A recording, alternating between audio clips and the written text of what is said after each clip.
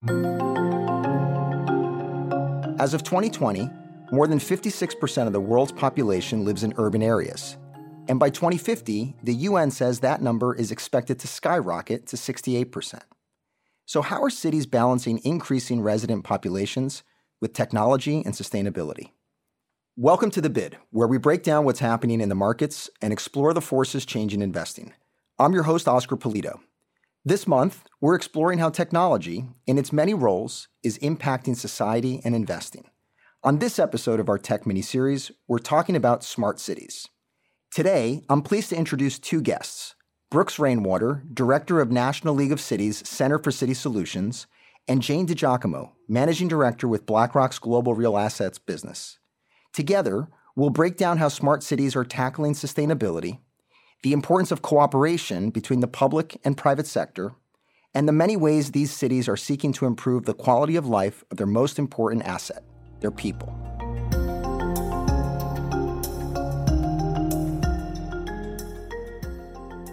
Brooks and Jane, thank you so much for joining us on The Bid. It's nice to be here. Great to be here today. So Brooks, I'd like to start with you. I've heard of a smartphone. I've heard of a smart tablet. What makes a city smart? I think what makes it a smart city is first and foremost using innovation and technology to better the experience of living and working in that city. We defined it a few years back as a smart city being a city that has developed some technological infrastructure that enables it to collect, aggregate, and analyze real-time data, and has made a concerted effort to use that data to improve the lives of its residents. Cities are kind of growing amorphous things that the best cities are those that are hundreds of years old. And technology is the layer that undergirds that and allows you to do even more within that place. When we think about things like smart mobility or environmental monitoring, what we want to be able to do is let people live better lives through the usage of technology. The end goal of a smart city is not the technology itself. Cities have to be about people. I also want to mention that the definition of a smart city has evolved over time. For example, the city of DC changed its definition a few years ago to be less tech-focused and more focused on how to train and prepare its employees, residents, and businesses for the digital age. And other cities have shifted from this tech-first to a resident-first approach, with another example being Portland, Oregon. In your role, you are basically facilitating the dialogue among leaders who can help build up a smart city. And those leaders probably span a number of different stakeholders. What are some of the hurdles that you see and how can we make progress? While cities will need to be innovative in how they use tech and build smart cities, they also need to be innovative about their financing models and how they fund these projects. One challenge associated with that is financing technology at scale before the solutions have proven their value. One example of a city that's already trying to find ways to address this is Philadelphia, which has developed a pitch and pilot program that allows technology to be trialed, tested, and measured before the city invests in it at full scale. So Jane, how are investors thinking about smart cities? Well, it's absolutely an area where we need government to lead. We need local planning, but the cost is too high for governments to bear alone. And this is where private capital can help. Oftentimes, it's a combination of public-private partnerships. Let's take waste management, for example. It's historically been the purview of government, right? Garbage and taxes. There are projects that convert waste to energy. And the government receives a service from the private company, and the investor receives a nice, stable income stream, and the community benefits from jobs and a cleaner energy and waste management solution. So that's a really good example of a consortium of stakeholders in a public-private partnership to get these projects done. Brooks, I'm just curious, how do you measure the progress of a smart city? Cities consider themselves smart based on goals they set and how they achieve those goals. In general, what we're seeing is the goal of smart cities is to improve residents' quality of life, where smart cities used to be focused purely on the tech side, and the communities weren't necessarily asking for some of the services that were coming online. And that approach largely failed because cities weren't trusted with data and technology, especially in underserved communities, and lacked the systems to process the data that new technologies offered. So it's really getting that holistic piece together so community members feel like they're being served and that you're hitting on all of these key verticals, whether you're talking about energy, whether you're talking about mobility and transportation, or whether you're talking about pure service delivery. All of these can be enhanced through technology, but it needs to be a two-way conversation as we figure out what tech works best in what city. What are some of the technologies that you're excited about that you're seeing in smart cities? I think they really run the gamut, but what's important is a smart city uses current technology and innovative policy and design tools to meet the needs to improve the lives of the people in that community. An example can be seen in the city of Dallas, where they decided to lean heavily on technology in their COVID response, but they quickly learned they had a language issue. While the city had previously provided some translation options for resident-facing services, the pandemic made clear that there was a greater need for translation in more languages across many more services. In response, the city created a map outlining the most commonly spoken languages in each zip code, which enabled it to dedicate specific translation resources in those places and reach more residents. And as the world becomes more connected with each passing day, we've got to make sure that as we're thinking about these technological solutions, inclusion and equity are right there in the middle of it. Jane, what other technologies are you seeing that are interesting today in these smart cities? Well, digitization of all types has accelerated since the onset of the pandemic, particularly. The build out to 5G continues. There are things like distributed antenna systems that'll enhance connectivity in places like buildings and stadiums.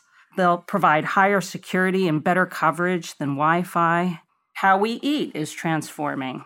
In Asia, large-scale temperature-controlled facilities meet the demand for fresh produce and protein. And that trend is going to need significant capital to modernize the food supply chain and health and safety standards.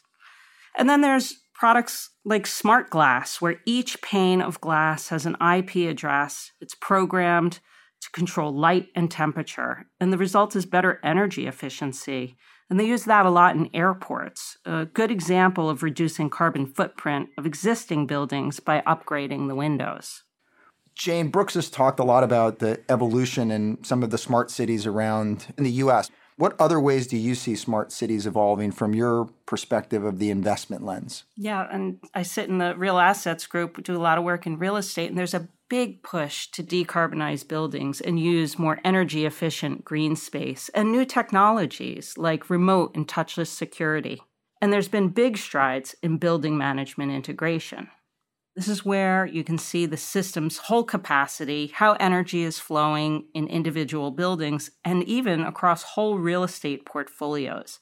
And this area of prop tech has been really fueling a fundraising boom in the venture capital world.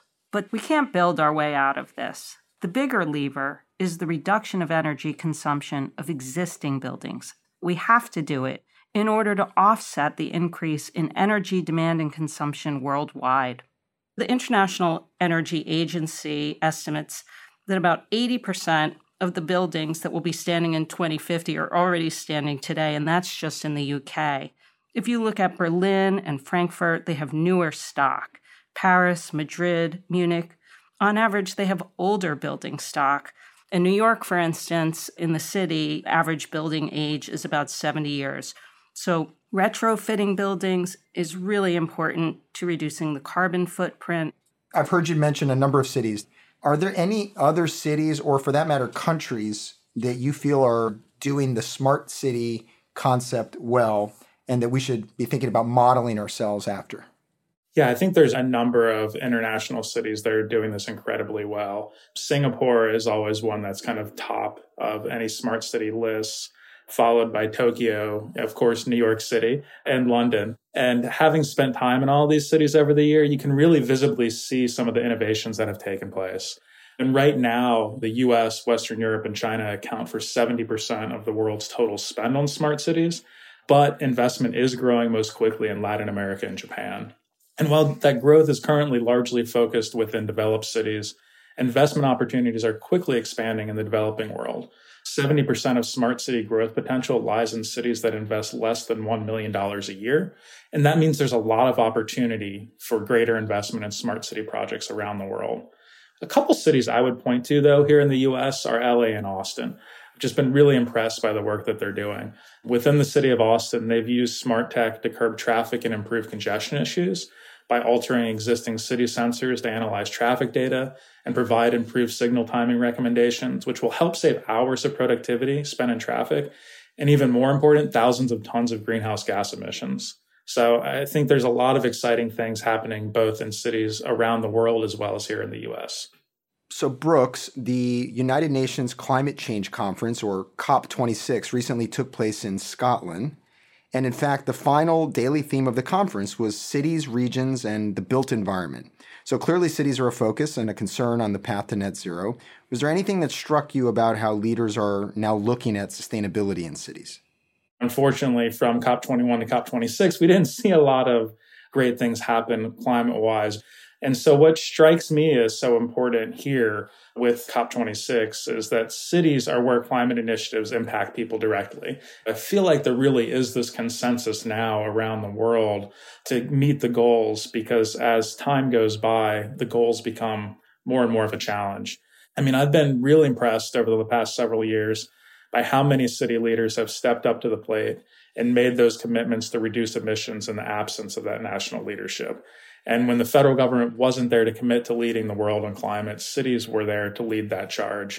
And so some of the things we've got to do are remembering that partnerships are critical for success. And whether that's cities partnering with state and national governments, with the private sector, nonprofits, university partners, it's imperative that the communities find the solutions that fit them best and the financial support to do that. Because overall, it's clear from the way that city leaders are reacting to the climate crisis that they're on the front lines of climate change, with many of them already experiencing its worst impacts and others preparing for the impacts of sea level rise, wildfires, extreme heat, and more in the future. And so city leaders are being incredibly innovative when it comes to combating these kinds of challenges. But again, they need the partnership to make sure that we can do what we need to do to get there. So, Brooks, it sounds like policymakers are starting to get more engaged in this transformation of urban areas. And so I'm just curious, looking forward to the next 10 years, what expectations do you have for the cities of the future? Yeah, absolutely. I'm excited about the potential for cities to implement the newest technologies.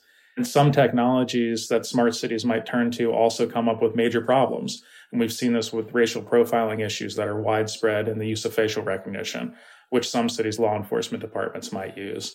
And so, again, it's looking at all of what can happen within the smart city realm, making sure we're focused on equity. And part of this will be finding smarter ways to use technology to safeguard all residents' privacy, which also helps ensure equity and anti-racism are part of development.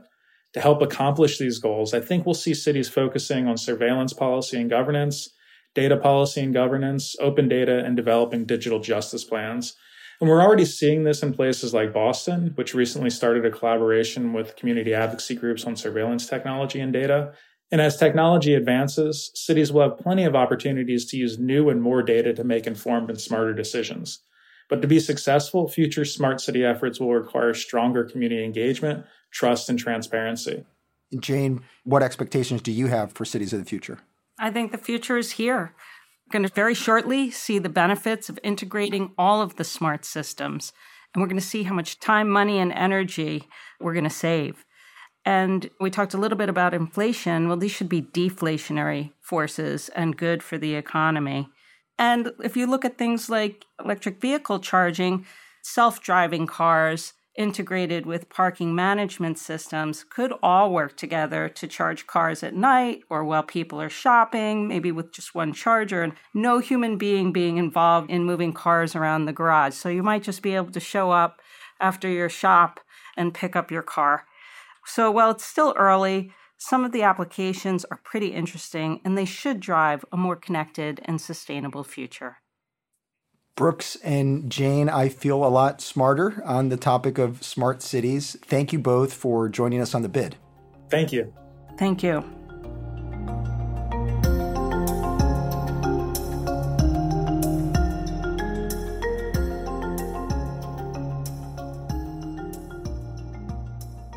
This information is for informational purposes only and is prepared by BlackRock, is not intended to be relied upon as a forecast, research, or investment advice, and is not a recommendation, offer, or solicitation to buy or sell any securities or to adopt any investment strategy. The opinions expressed are as of date of publication and are subject to change. The information and opinions contained in this material are derived from proprietary and non-proprietary sources deemed by BlackRock to be reliable and are not guaranteed as to accuracy or completeness. This material may contain forward-looking information that is not purely historical in nature. There is no guarantee that any forecasts made will come to pass. Reliance upon information in this material is at the sole discretion of the listener. Past performance is not indicative of current or future results. The information provided is neither tax nor legal advice, and investors should consult with their own advisors before making investment decisions. The value of investments and the income from them can go down as well as up, and you may not get back the amount invested. In the US and Canada, this material is intended for public distribution. In the UK and non-European Economic Area, EEA, countries, this is issued by BlackRock Investment Management UK Limited, authorized and regulated by the Financial Conduct Authority, registered office 12 Throgmorton Avenue, London, EC2N 2DL. Telephone +44 020 7743 3000. Registered in England and Wales, number 02020394. For your protection, telephone calls are usually recorded. Please refer to the Financial Conduct Authority website for a list of authorized activities conducted by BlackRock. In the European Economic Area, EEA, this is issued by BlackRock Netherlands BV, is authorized and regulated by the Netherlands Authority for the Financial Markets. Registered office Amstelplein 1, 1096 HA, Amsterdam. Telephone 020-549-5200. Telephone 3120-549-5200. Trade register number 1706-8311. For your protection, telephone calls are usually recorded. For investors in Switzerland, this is marketing material. In Singapore, this is issued by BlackRock Singapore Limited, company registration number 2000101443N. This advertisement or publication has not been reviewed by the Monetary Authority of Singapore. In Hong Kong, this material is issued by BlackRock Asset Management North Asia Limited and has not been reviewed by the Securities and Futures Commission of Hong Kong. In Australia, issued by BlackRock Investment Management Australia Limited ABN 13006165975 AFSL 230523 BIMAL. The material provides general information only and does not take into account your individual objectives, financial situation, needs, or circumstances. Before making any investment decision, you should assess whether the material is appropriate for you and obtain financial advice tailored to you having regard to your individual objectives, financial situation, needs, and circumstances. In Latin America, this material is for educational purposes only and does not constitute investment advice, nor an offer or solicitation to sell or a solicitation of an offer to buy any shares of any fund, nor shall any shares be offered or sold to anyone in any jurisdiction in which an offer, solicitation, purchase, or sale would be unlawful under the securities law of that jurisdiction. If any funds are mentioned or referred to in this material, it is possible that some or all of the funds may not have been registered with the securities regulator of Argentina, Brazil, Chile, Colombia, Mexico, Panama, Peru, Uruguay, or any other securities regulator in any Latin American country, and thus may not be publicly offered within any such country. The securities regulators of such countries have not confirmed the accuracy of any information contained herein. The provision of investment management and investment advisory services is a regulated activity in Mexico, thus is subject to strict rules. For more information on the investment advisory services offered by BlackRock Mexico, please refer to the Investment Services Guide available at www.blackrock.com/MX. Copyright 2021, BlackRock Incorporated. All rights reserved. BlackRock is a registered trademark of BlackRock Incorporated. All other trademarks are those of their respective owners.